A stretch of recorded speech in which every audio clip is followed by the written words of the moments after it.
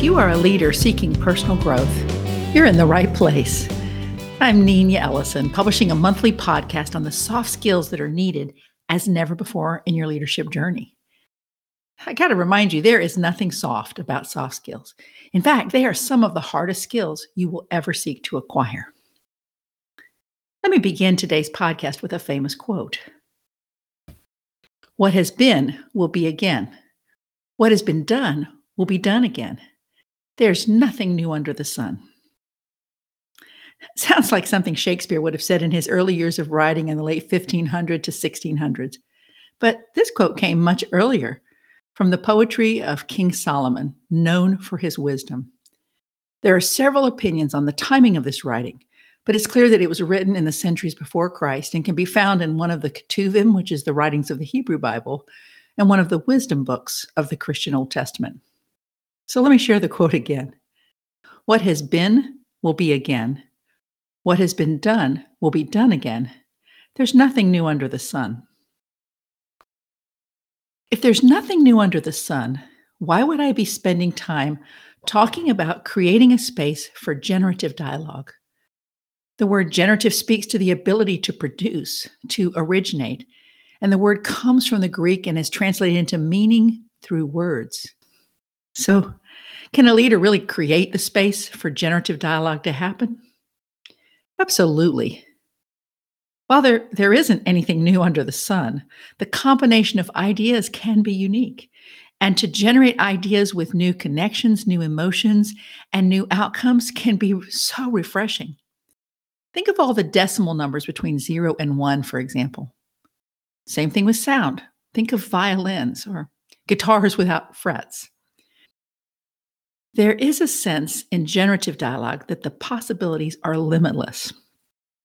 I am so hooked on this idea. A leader who seeks to create this kind of space moves the dialogue away from a back and forth discussion, such as the example of a ping pong game, where the ball bounces back and forth, where there's a score and a winner. So ping pong discussion can create movement and can create accomplishment, but there may be less integration or less creation of surprising ideas. Recently, I attended a Maxwell Leadership Conference, and throughout the conference, whether in or outside of the general sessions and the speaker presentations, the pursuit of generative conversations was evident. I believe the space had been intentionally created for the thousands of attendees by the Maxwell leadership team. And then, I believe the space was sustained and pursued by the many leaders from around the world sitting at round tables, ready to dialogue, ready to share. At one mealtime, a Princeton graduate who was attending the conference for the first time sat down in the chair next to mine. He shared that he had just spoken with his brother before coming into the room, telling him he was getting ready to sit at a table with people he had never met before to have dialogue. Awkward, his brother replied. No, not at all, he replied. Refreshing. Throughout this conference, I found myself wanting to learn more about how this space was created, how I could perhaps duplicate it. This space where generative experience was evident. The first thing that was easily evident was that making space could only happen with those who are willing to pursue a mindset that is open to new and different dialogue. So today I want to share with you 4 characteristics that I witnessed. First, I saw a willingness to honor others. You'll notice I didn't say that an open mindset means you have to agree with others, but this idea of honor stands out as a space maker for generative dialogue when admiration and respect for fellow human beings is shown, no matter what your sphere of influence is. Even when there's significant differences, generative conversations are marked with deep respect. Individuals look at their deeply held assumptions and beliefs with curiosity. Instead of feeling the need to defend what they see as right, they're open to seeing things from a different perspective. The second characteristic that comes to my mind that I saw was this idea of someone being willing to forego telling their story. This one was really huge for me. Every one of the leaders at this conference had a story to tell. But I watched as choices were made by some of the leaders to listen rather than put their story first.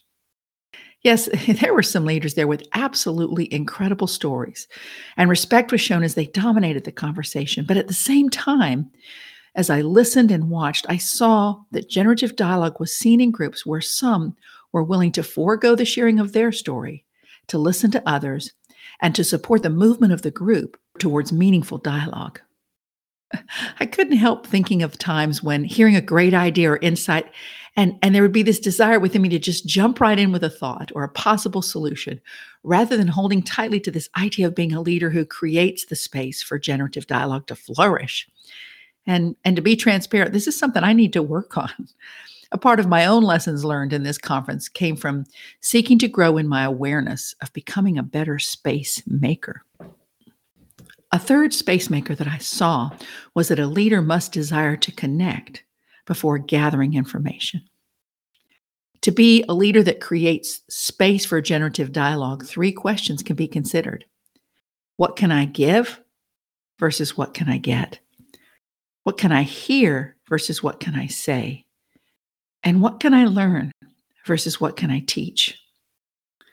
This is a paradigm shift, a leadership paradigm shift. Connectors create a pathway to gathering information, and they might hear sentences that begin with, "I've never shared this information with anyone before."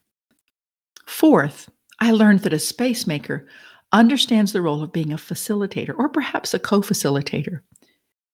In growing as a leader who seeks generative dialogue to solve problems, Adam Kahane, a global facilitator for leaders working through intractable issues, wrote in his book, "We have to shift from downloading and debating to reflective and generative dialogues."